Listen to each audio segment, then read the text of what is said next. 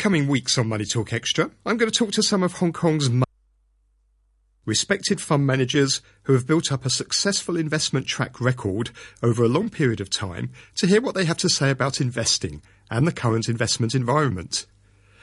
Victor Lam is Managing Director and Chief Investment Officer at VL Asset Management. He has over 20 years of expertise in research and active fund management in Hong Kong and China equities.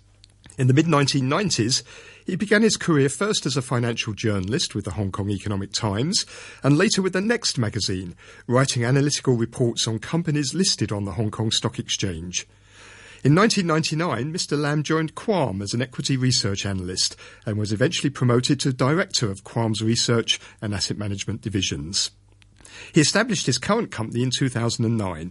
Since the first Hong Kong-China fund under Mr. Lam's management in July 2002, all his funds have been amongst the top performers. I'm pleased to say that Vincent Lam is with me now. Good morning, Vincent. Good morning, Peter. Could you tell me a little bit about your approach to investment and what are your guiding principles? No problem. My investment approach can be stated as a thematic investment approach. We do fundamental research on investment companies and actually more on a top-down approach to our investment design of the investment portfolio. So by thematic approach, we are talking about the demographic changes and certain socio-economic and political changes in the society. So we try to make use of some longer-term social changes so as to invest in those longer-term investment opportunities. For example, we have been bullish on China because of the economy had been very undervalued, and also the GDP per capita had been a very low level, and it had gone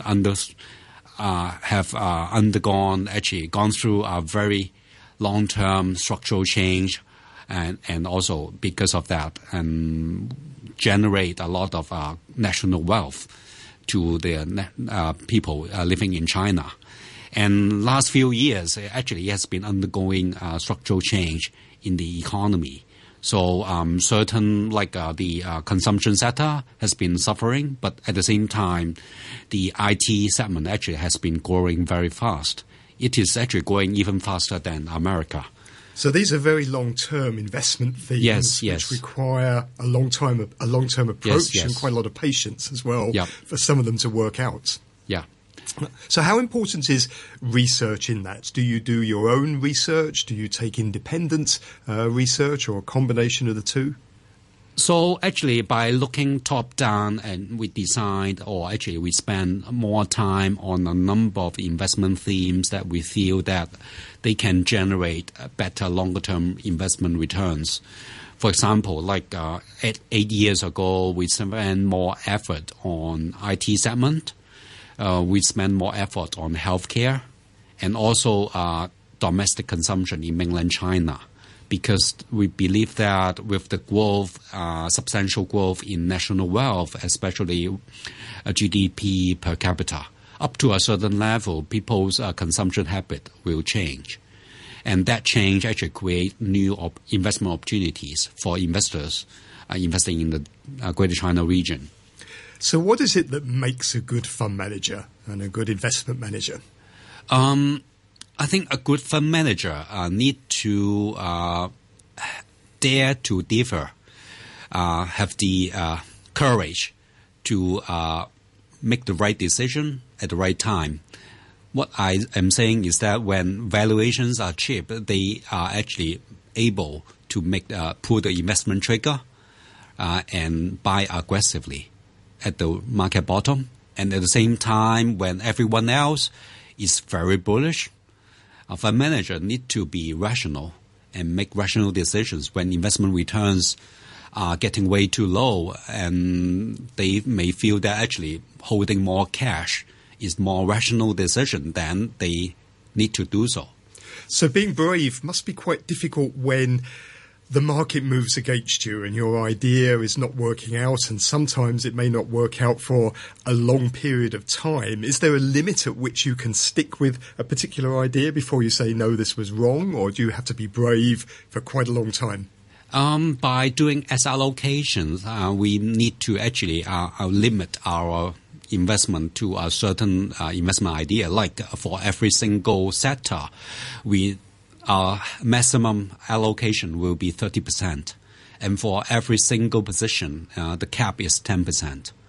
And at the same time, when certain ideas go against you, we normally won't top up. Because we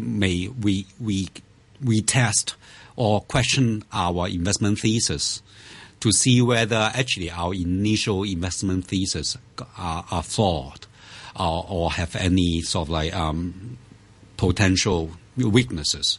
So when the market is against you, maybe the most rational decision will be to hold on to your position and question and do more research. And if you are really, really very convinced that actually that position is right, then you may top up to a certain limit. Like, say, maybe your initial allocation will be 2% or 3% of a portfolio. But if you think that actually when the share price is half and you are convinced that the initial thesis remain on track, and then you may top up to maybe 4 to 5%. So this must be one of those difficult periods because at the moment it's growth investing that's in favour. Value investing is pretty tough at the moment, isn't it? Because the markets really are very concentrated on just a small number of very expensive growth stocks, often in the technology sector.